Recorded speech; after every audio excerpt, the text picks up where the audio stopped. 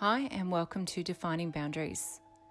This week, I chat with Narelle Underwood, Surveyor General of New South Wales.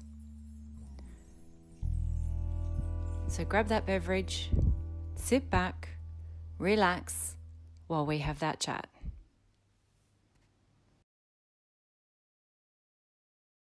Today, my guest is Narelle Underwood. Narelle's claim to fame is the position of New South Wales Surveyor General, amongst other job titles. Not a bad feather in the cap, I must say. I'm pretty chuffed to have her on my show. Narelle was born in Liverpool, New South Wales, in southwest Sydney. At age 5, Narelle had aspirations of being a fire truck. And then, later on, an architect. Narelle has been in the surveying industry for 17 years and has won too many awards to mention in both surveying and sport. Narelle loves to spend time with her family, building Lego, reading, watching movies, playing AFL, and spending time fine-tuning her Muay Thai moves. We'll see if I got that one right. Everyone's throwing me a curveball with things. At work, they call her Narelle, but to her friends, they call her Nell. So welcome, Nell. Thanks so much for joining me. Thanks, Peter. It's a pleasure to be with you. Did I get your Muay Thai right? Yeah, that's it. There's lots of different ways to pronounce it, but yeah, for those that don't know, it's a form of kickboxing. Cool. Okay, so tell me a little bit about yourself. You were born in Liverpool. Where did you grow up? So Wollondilly Shire, and still live there. So southwest Sydney, not quite the Southern Highlands, not quite Sydney, not quite Wollongong. Nice little nestled spot in between all of them. Married my high school sweetheart and decided we wanted to stay here to raise our kids. Yep, it's a beautiful spot out there, that's for sure. So, what year did you leave school? I finished year 12 in 2001. Okay, and did you have aspirations at that time of being a surveyor? No, I'd never even heard of surveying. I'd abandoned the idea of doing architecture because I didn't want to go to uni in Sydney. I wanted to go to uni at Wollongong, so I looked at the course catalogue in Wollongong and found something that was kind of related. I knew I wanted to work in the built environment. Yep. So didn't want to travel into Sydney to go to uni every day, so looked at the course catalogue for Wollongong and picked civil engineering. Okay, so how long were you at Wollongong for? So I finished my first year there. Beginning of the second year, I got a part-time job with a surveying firm and absolutely fell in love with surveying and realised that civil engineering was not for me, that I wanted to be in surveying. Yep. So saw out most of my second year, so I just dropped back to a part-time course load and then at the end of the second year transferred to UNSW to study surveying. So how long did it take you to complete your degree? Well, at the end of the first year of surveying, I found out I was pregnant, so took a year off. And then went back, so 4 years for surveying and then the year and a bit for civil engineering because I had a part-time course load because I was also working. Yeah, so how did you get the job in surveying? How did that happen?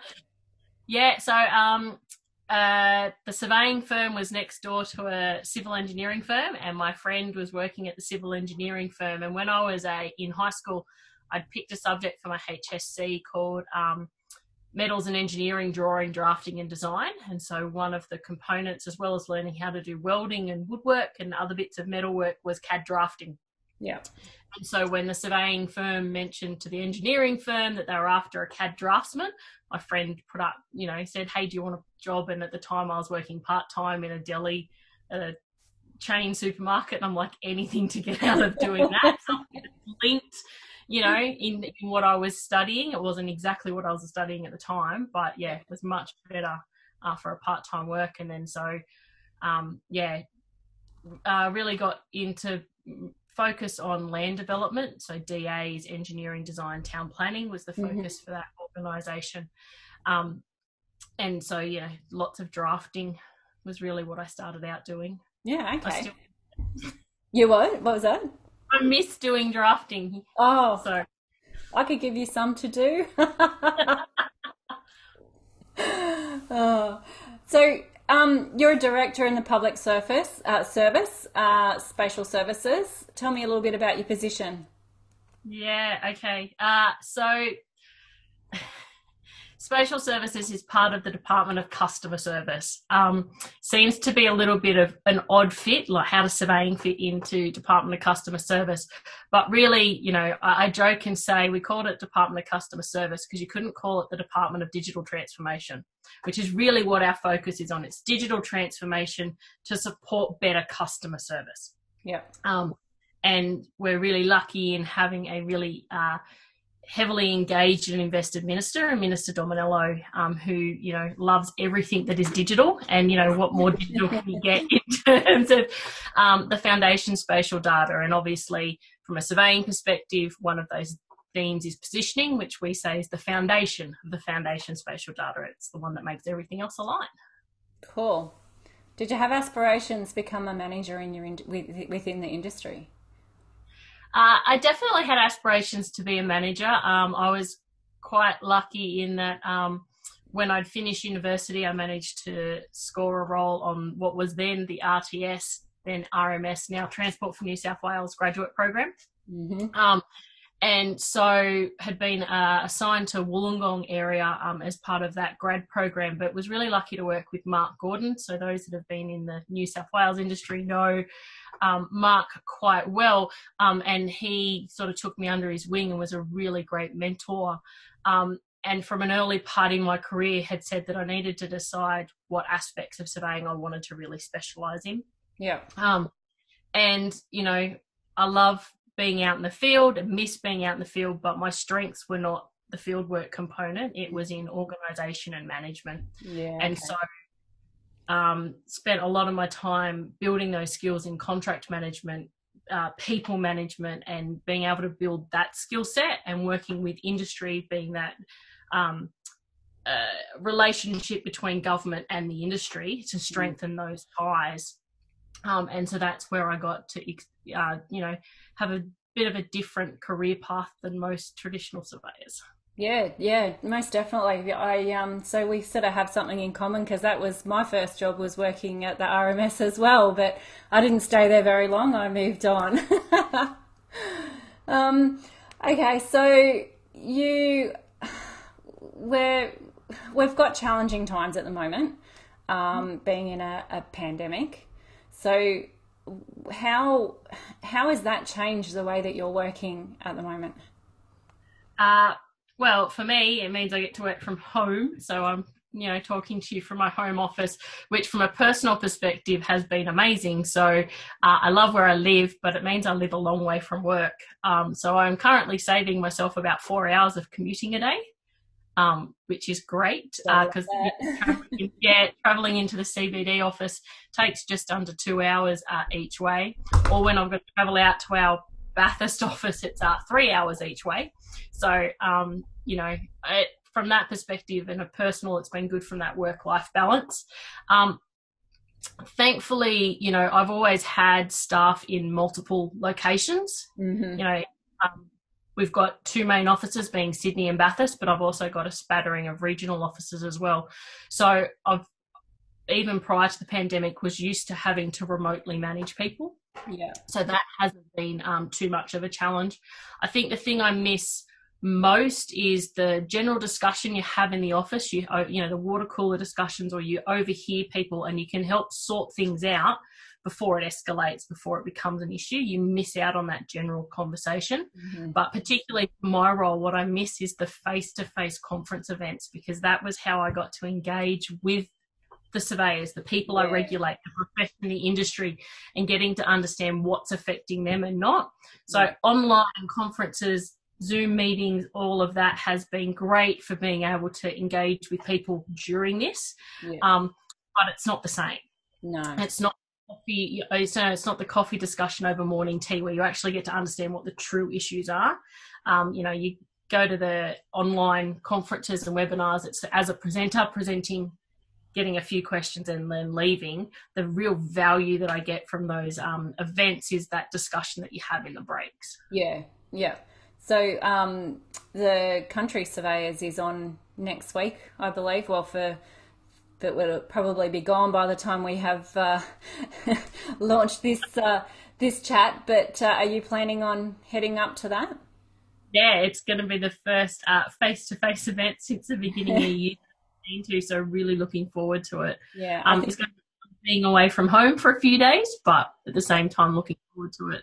I think there's a lot of people that are actually looking forward to it. I think it sold out pretty quickly. Yeah, it did. And that's that interesting aspect around how people really want to get back out and get involved. And I think we'll start to see, this one's going to be a hybrid event. And so I think we will start to see that growth of that hybrid type event for those that don't want to travel or can't travel, but still want to be involved. Surveyors love a good chat, don't they? They definitely do. What are your thoughts about the current state of the profession? I think there's lots of things to take as a positive, but I think there's lots of room for improvement and growth. I worry about the lack of diversity in our profession, and not just gender. I know people get annoyed because I talk about gender a lot, but the age profile of our profession really does present some huge challenges for us. Yeah. And not just because lots of people are going to retire. We've been saying that, the whole time I've been in the industry, everyone's been talking to me about this massive. Surveyors love what they do, so they don't have a tendency to retire, I find. They really do still, there's lots of surveyors out there who are in their 60s and even in their 70s who still love what they do and love working and love passing on that knowledge. But it's how do we attract that talent? How do we keep evolving as a profession so that we don't become extinct? Lots of people have heard me talk, the democratization of measurement. Anybody can measure a distance these days. So what makes us unique and what value do we add? And I think that surveyors in general are really bad at communicating that to their clients. Yeah. Why should they pay you as a professional surveyor to deliver that service instead of the 21-year-old kid down the road that's going to do it for half the price? And being able to explain to them the value we bring to that product. It's not just the product itself, it's the advice and valuing that advice that we provide. I think that's, as technology has evolved, we do things a lot quicker. It's a lot easier to collect data, and we've passed all of that saving onto the client, not valuing the experience and knowledge that we put into that product. Yeah. And I really think that's what surveyors need to look at, is valuing that knowledge and experience and charging clients appropriately for that. Yeah, I agree. So that kind of brings me on to my next question, and looking, you have some posters behind you. You have made a big impact in the industry. You are now part of Get Kids Into Survey. You've promoted the industry to the educational sector, the women in surveying. I guess that kind of what you just said drives you. What else? Why do you want to keep expanding more into these different sectors? So I think one of the key things that we're missing is being able to sell to kids why it's so great. So we know that kids love technology. We know that kids love playing with drones, but they don't necessarily understand that there's career pathways for that. And so being able to, get kids thinking about it from a young age, and, the Surveying Task Force has been a real key contributor for that, being out there. And we've been talking to kids in year 10 and 11 and 12. But what I find half the time when I go and speak to those kids, they've already made a decision about whether they like maths or not. And, maths is a pretty big part of what we do as surveyors, even though the computers and the technology do a lot of those calculations in. As, my university lecturers used to say, rubbish in equals rubbish out. So you've still got to understand them, the basic principles underneath. So, I think if we're leaving it until they're in those higher years, that we've already lost them. They've already, decided. So it's really about engaging with kids when they're still, at that young age. Last week I presented to a group of year 3 and 4 students.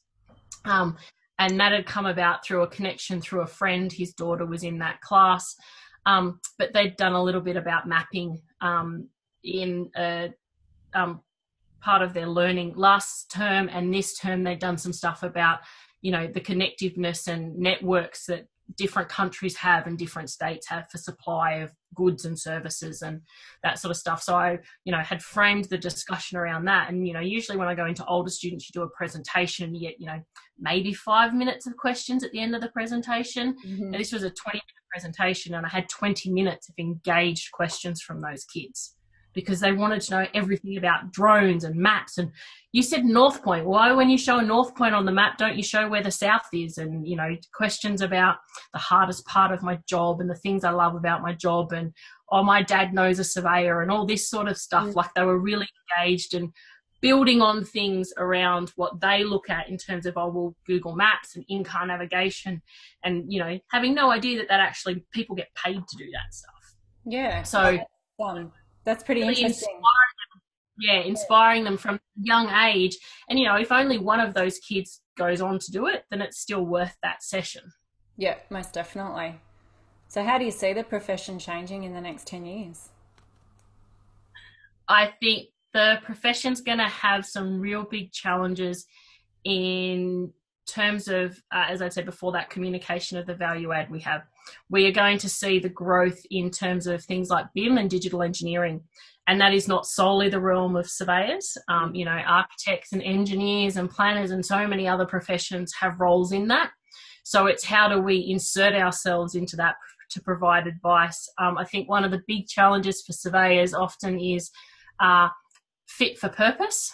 Lots of surveyors talk about everything needing to be millimetre accurate and survey accurate, and being able to provide a product for the client they're not always after millimetre accuracy. So it's being able to understand what that client needs and then guiding them to provide that product. We need to stop undercutting and holding professional standards high. I think that's going to be one of the big challenges when we see less numbers of people, but also other areas moving into what we would traditionally class as surveying. You know, spatial information is growing at a phenomenal rate, and there are lots more people using spatial information that don't necessarily understand all the underlying principles. So being really invested in helping to educate people and then charging for, you know, we can go into those organisations and provide advice.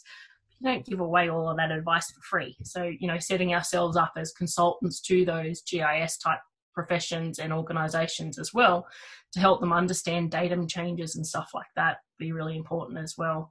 I kind of figure that we will hit that cliff eventually of all of the registered surveyors, you know, who are in their late 50s, early 60s will, you know, in the next 10 years, you know, have to start retiring. So I think there's that real challenge. Thankfully, we are seeing quite a number of people coming through that registration process. You know, we've got exams in New South Wales happening in the end of this month, a few weeks, and we thought that we'd see a drop off of numbers with COVID. The numbers are exactly the same as March, so we've got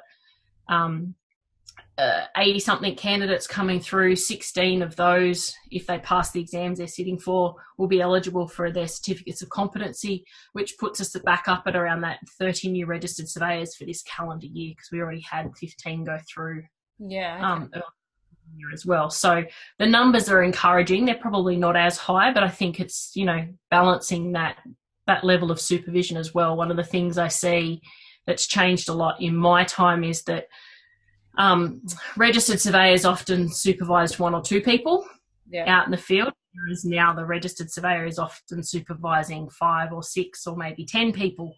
And so the drain that puts on the registered surveyor being able to provide adequate supervision, you know, putting on my bossy hat as, you know, the regulator, we see that, you know, there are some really easy mistakes that are not being picked up by registered surveyors, and then that's, you know, that transfers through as professional incompetence and impacts on their registration if they're not providing the supervision that the regulation requires them to. Yeah, it makes it difficult when you have that one surveyor and lots of graduates that are trying to get through the process. I think the mentoring side of it is probably a bit lacking as well, because everyone's so busy too.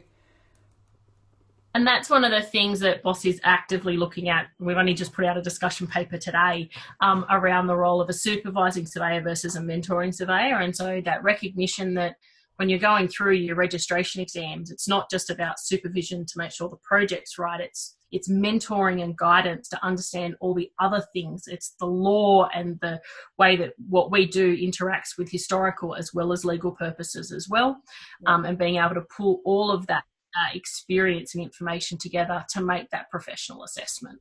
Yeah. So you went to uni, you're registered. I went to TAFE.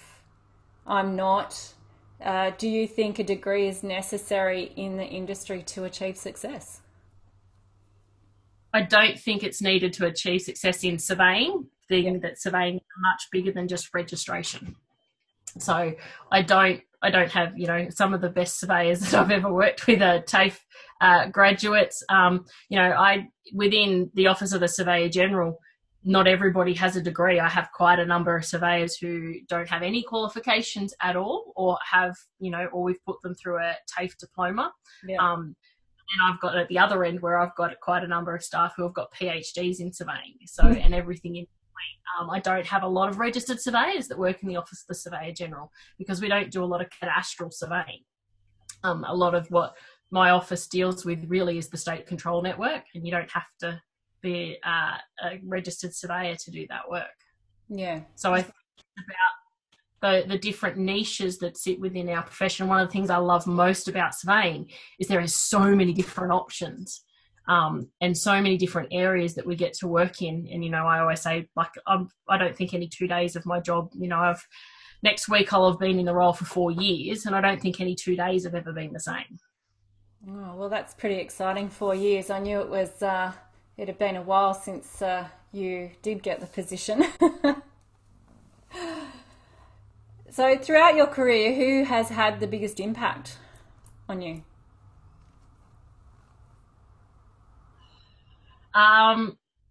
Different stages of my career, different people. So definitely as a graduate and young registered surveyor, Mark Gordon was that guiding influence and impact. Can't underestimate the impact that he had on not just my career, but so the careers of so many people who have come through not just RMS, but through his work with the Institution of Surveyors New South Wales and also BOSSI. He's had a massive impact that'll, for a whole generation of surveyors. But then other people as well who I'd worked with in different capacities. So Lee Finlay, who's the current president of ISNSW, we used to butt heads like anything when he was the head of the contractor and I was the person responsible for managing the contract. But being able to have those open and honest and frank discussions in that work-related context, and then taking those lessons you learn in there and back out into the industry and profession had a really big influence as well. But then, as you move through into different roles, there's different people. So David Job, Director of Cadastral Integrity, is one of my best friends, someone who I had very little to do with before I stepped into the Surveyor General role, but someone who I bounce all my ideas off now. Michelle Bliss-Claves from ACS is one of my really close friends and a great mentor from that business perspective and strategic. So I always think it's really interesting in that there has been criticism of me being in the Surveyor General role because I don't have enough cadastral experience. Yeah. In which I have to remind people that I'm not actually paid to mark boundaries. That's not, the Surveyor General. Yes, in the time of the Thomas Mitchell and John Oxley and that, the Surveyor General used to go out into the field and mark boundaries all the time, but that time has long gone, and the role is really about strategic thinking, policy and legislation. Yeah. I've got enough experience in terms of surveying and being out in the field and the legislation and policy from a practical perspective to understand when I'm introducing new regulation what that impact's going to be. And I also have a team of really experienced registered surveyors that provide me guidance, and I can guarantee you the industry are the first people to tell me if I'm trying to do something that they don't like. So you didn't get to do you know, as much surveying in the field as some of the other surveyors that I'm going to be talking to. But along your way, what was the worst thing that probably has happened to you while you've been surveying?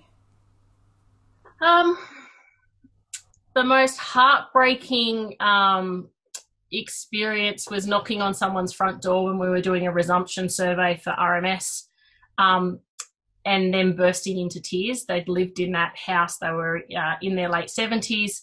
Their parents had owned the house, and they'd been born in that house. Wow. And we were acquiring the land. They lived on a roundabout, and we needed to widen the roundabout.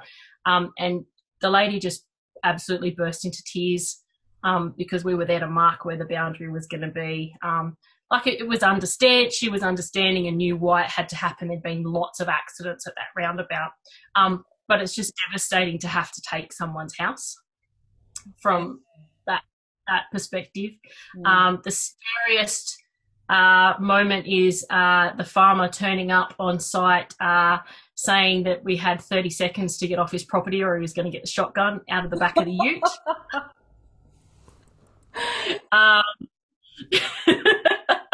Oh, wow. You know, I That'd be think pretty there's many surveyors that have had that. I always remember one of my first acquisition surveys with RMS, getting out of the truck and nearly standing on a brown snake. That was bloody scary. I don't like snakes. Yeah, you live in an area where there is a lot of snakes. Right. I don't see them very often. So what would be the funniest thing? Do you think it was one of those, or you've got something else in mind? I know I can't think of anything that's,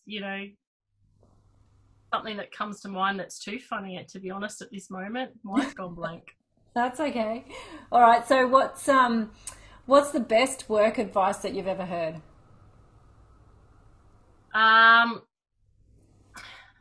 Or it could be the worst. Take your pick. Look, it's not so much work advice, but I guess there's two things that I kind of live my life by in terms of, we spend more time at work than we do at home. Mm-hmm. So find something you love doing and get paid to do it. Surveying for me is that. So I'm really lucky in that aspect. There are shitty parts of my job. Yeah. The joy of being Surveyor General is that you've got to deal with disciplinary action for surveyors that have done the wrong thing, and that is the absolute worst part of my job. But, being able to talk to students or being involved in exams and seeing candidates work their way through that process and being the person that gets to hand them their registration to practice, those things by far outweigh the bad. I spend more of my time doing the good side of things. Being able to help the state develop the spatial digital twin and the way that we're pushing the boundaries in terms of technology and how spatial data is used to guide government policy and inform the strategic direction of our state. Those things are really inspiring. So, from that advice perspective, I love my job. I happen to get paid really well to do it. You just mentioned go, sorry. I was going to say, and the other part is something I live my life by has always been the standard you walk past is the standard you accept. So, having the courage and conviction to hold up for your ethical standards and call that out when there's, behaviour that isn't appropriate. It's something that's hard and it's made me some enemies along the way. Mm-hmm. But something that I really live my life by, and that's personal life as well as work life. Yeah, that's a good one. That's definitely a good one. You just mentioned the digital twin. Yes. Do you want to explain a little bit about that to listeners? Yeah, so in New South Wales, we have developed what we call our minimum viable product for a spatial digital twin. So a digital twin, for people that haven't heard it before, but most people will have heard the term anyway, is a digital representation of the real world. Mm-hmm. So what we're looking at doing is creating a 4D model of all of New South Wales for the built and natural environment. Fourth dimension in terms of time series, so that you can go back and see what the land looked like prior to development. We won't be able to go all the way back in everything. But we've got time series for aerial imagery and stuff like that, as well as, since 2004, we've been keeping a digital copy of every change to the cadaster. And so you can pick a date and see where that development's happened. One of the things from a consumer perspective is, 50% of new titles created each year in New South Wales are strata titles. Yeah. But those people can't actually go and look at our cadastral fabric and see where their lot exists in that cadastral fabric. So being able to visualise those into a 3D building and people being actually able to understand that their lot's here, their car park's down here, and they've also got a storage unit over there, and being able to visualise that in the real world. But then also bringing in new building models to understand how they will impact on the surrounding area. And if you jump into from a 3D perspective, you'll see the bus real time actually driving down the street, or the train getting down. But it's being able to bring in all that data. And one of the great things about the spatial digital twin is also you can bring in your own data. So there's access to all of the data that's freely available as part of our open data policy. But there's an ability to upload your data to see, your proposed subdivision, or any information you've got, doing some analysis for a client or something. You can bring that spatial information into the model and use that. Exciting. Yeah, you can create story maps and send that to other people. You can then export images out or maps out of it from there. So at the moment, we're working on doing a business case to extend that beyond our MVP area, which is the Greater Sydney area at the moment, and extending that out to all of New South Wales. Very cool. There's a lot of people that, probably without actually seeing that 3D model would have no idea what's going on. So that's pretty good technology happening there, for sure. Okay, let's move on. Get a little bit more. You say that you like to read. Yes. Part of you telling me things that you like. What's the most interesting thing that you've read this week?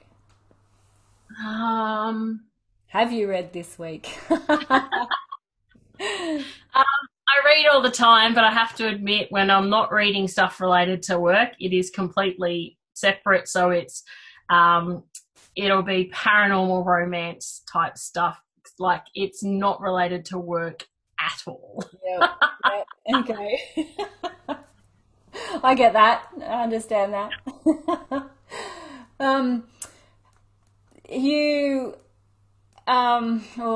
Okay, so have you had a quote or heard someone say something that people might talk about or sprout about, and you just think, oh my God, that is complete BS?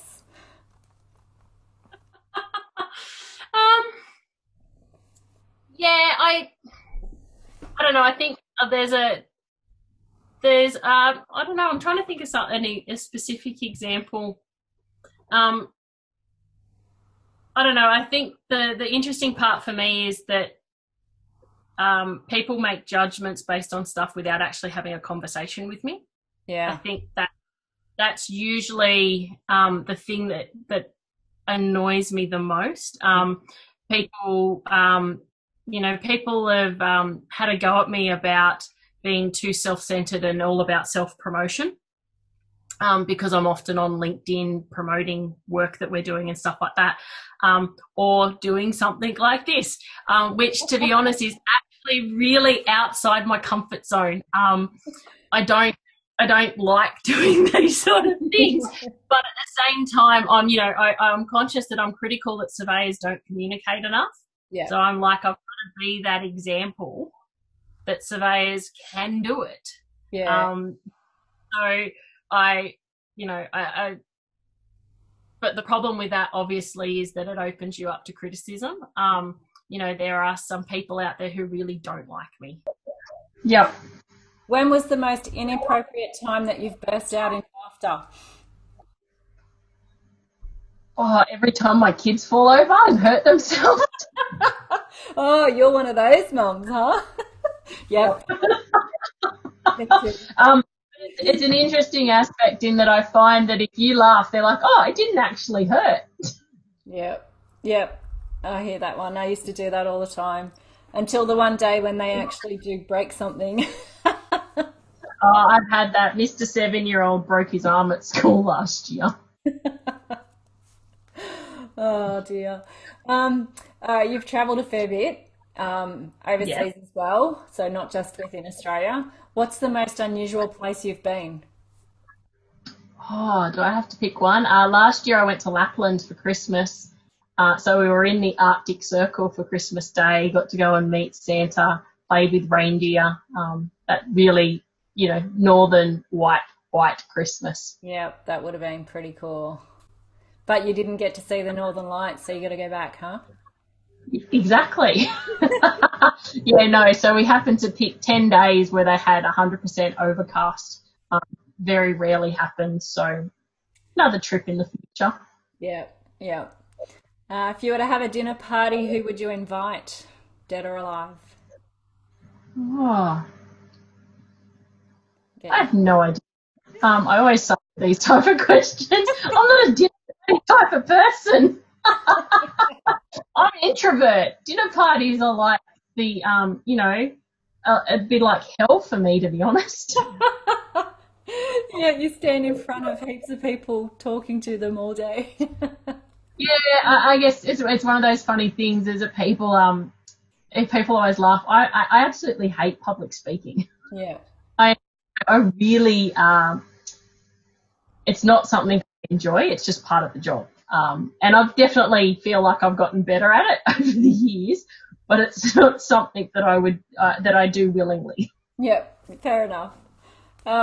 So you said that you married your childhood sweetheart. Hmm. So from Yep, yep. from high school. So yeah, so we started dating when I was 14 and he was 16. Oh, Um, yeah, he's been by my side the whole way through, been pushing me to it. I shouldn't say pushing, being there to support me through yeah. everything. Hmm. Yeah, he's actually the reason why I aspired to be Surveyor General. So, That's pretty nice. yeah, every good Aussie story has a pub, and for me it was the Surveyor General. And he came home from work one day. He's an electrician, and he's like, "Oh my god, uh, went to the best pub this afternoon. I'm going to have to take you there." Um, and at the time, I was survey manager for RMS at Wollongong. And we got to Sunday lunch, and we go down to the Surveyor General Inn. He had no idea what the surveyor or who the Surveyor General was. He's like, "It's related to me, so Narelle's going to love it." And so after lunch, we were looking at all the photos on the walls and the memorabilia, the plans, the survey equipment, that sort of stuff. And when we were looking at the photos, there's obviously lots and lots of photos of men up on the wall explaining to him what the Surveyor General does. And he turns to me, he's like, "Hey, wouldn't it be really cool if you were the first female to have your photo up on this wall?" The first moment in my career, I went, "Oh yeah, that's going to be my career goal one day."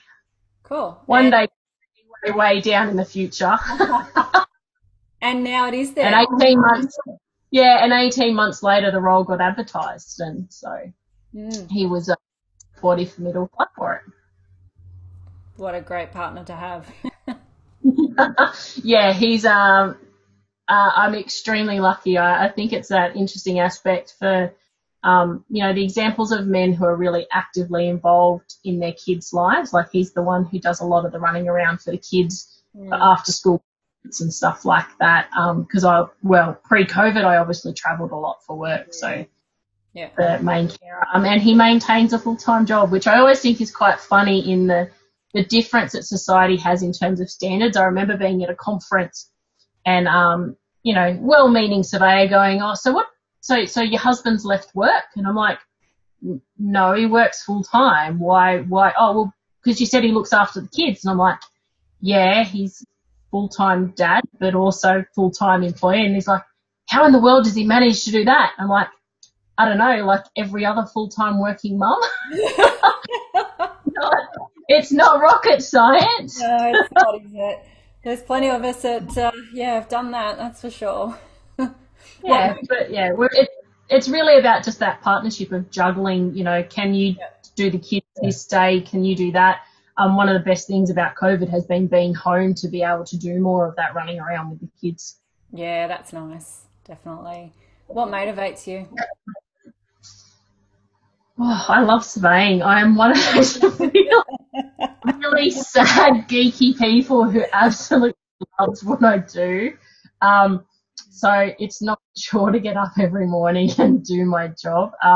I've got some friends who are like, you have to be like the most nerdy person you've ever met. And I'm like, that's fine. I just love my job. Gotta love your job. That's for Yeah. sure. What's your guilty pleasure? Paranormal romance.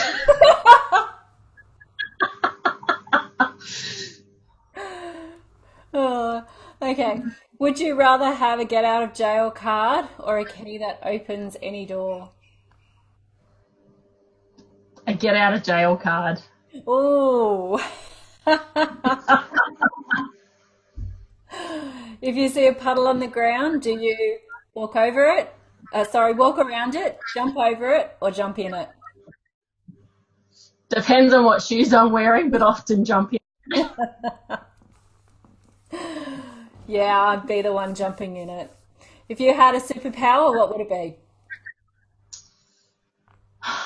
Um, I think to fly, and just from the fact of that adrenaline rush of free fall is amazing. So being able to do that over and over again would be awesome. So I take it you've jumped out of a plane before then. I have gone skydiving once. I did the Adrenaline Junkie trip to New Zealand and did 3 different bungee jumps in a day. In a day? In a day. Yeah, Wow. I'm actually scared of heights, and so that's why I think that whole adrenaline rush side, I'm a bit of an adrenaline junkie, so, into motorbikes and, you know, fast things, I drive a Mustang. Yeah. Yep. Okay, so you're going to hate me for asking this one because it's something that you do every day. Well, not every day, but it's part of your job. If you got to name a new country, what would you call it? Oh, There's that one for you. yeah. I don't know. Honestly, I laugh because the question I usually get is, what would you like named after you? And I'm like, I don't care. I've got to be dead before they name something after me. So whatever. It's not something I'm too worried about. Um, yeah, I don't know. I honestly don't know. I guess it's usually me just checking that names that get proposed to me meet the rules as opposed to coming up with them myself. I don't know. Probably have to be something linked to surveying, Surveyorland. No, there'd be a few gigs that would go there, that's for sure. Yeah, that's it. Would you make We'll make a surveying island. yeah. Oh God. There's 2 types of surveyors. There's probably one introverted side and one extroverted side. I'll see. I'll wave to you from the other side. Would you make the same choices again if you had a do-over? Yes. Yeah. Um, yeah.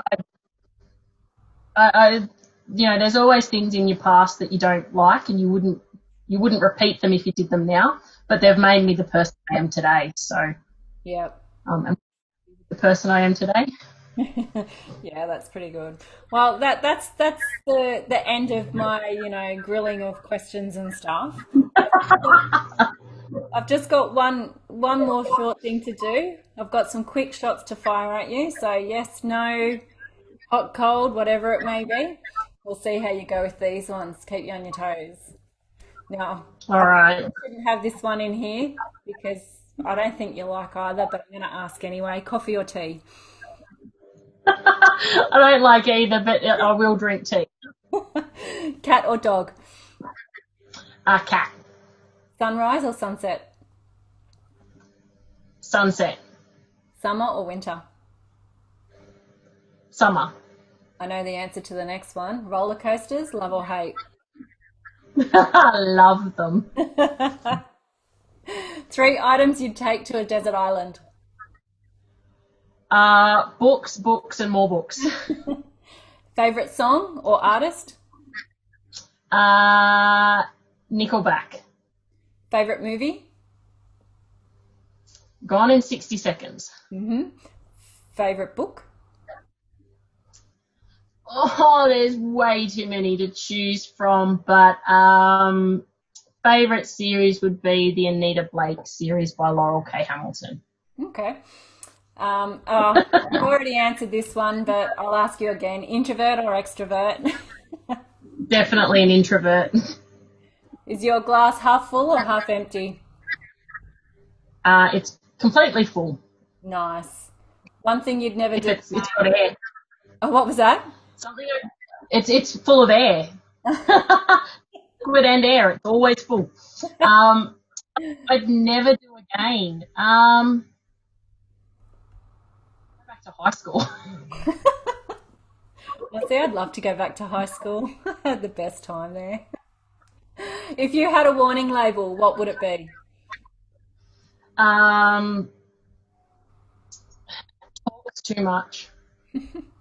Who knows you best? Chris, my husband. Yep. Favorite subject in school? Modern history. Favorite childhood memory? I'm trying to think. So, I don't know. Childhood memory is probably building Lego. Oh, you are a geek. Favorite food? Chocolate. Favorite drink? Vodka and lemonade. Nice. Pet peeve? People who say one thing to your face but behave differently behind your back. Win the lottery or have the perfect job? Well, I already have the perfect job. Everybody I've spoken to has said the same thing. Yeah, I wouldn't mind winning the lottery, but I'd still do my job. Yep, fair enough. Your biggest fear?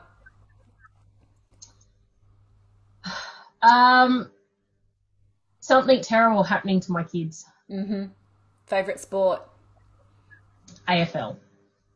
You a morning or a night person? I'm a night owl. Proudest moment? My photo on the wall at the Surveyor General Inn. Your dream car? It's got to My be more Mustang. than the Mustang. It's got to be more than the Mustang. Well, so if it would be to get a GT Shelby. Oh, yes. Yeah, nice. Favorite color? Blue. Apple or Android? I've got one of both. My work phone's an Apple and my personal phone's an Android. So the Android. Okay. On a scale of 1 to 10, how cool are you? Probably only about a 2 or a 3. And lastly, your star sign. Scorpio. Ooh. Nell, thanks so much for joining me today. I've had a blast. Thanks, Peter. Any social media platforms you want to promote, worthy causes before we finish? So Narelle Underwood for LinkedIn, New South Wales SG if you're on Twitter. Worthy causes, I think one of the things that we need to speak more about is mental health. So Beyond Blue is my charity of choice. Okay, fantastic. Thank you so much and have a great night. Thanks, Peter. All right, see you later. I hope you enjoyed my chat with Narelle today. If so, please like, subscribe and leave a review on my channels. I'll see you in a fortnight with my next guest, Brian Hammonds. Defining Boundaries with Peter Cox.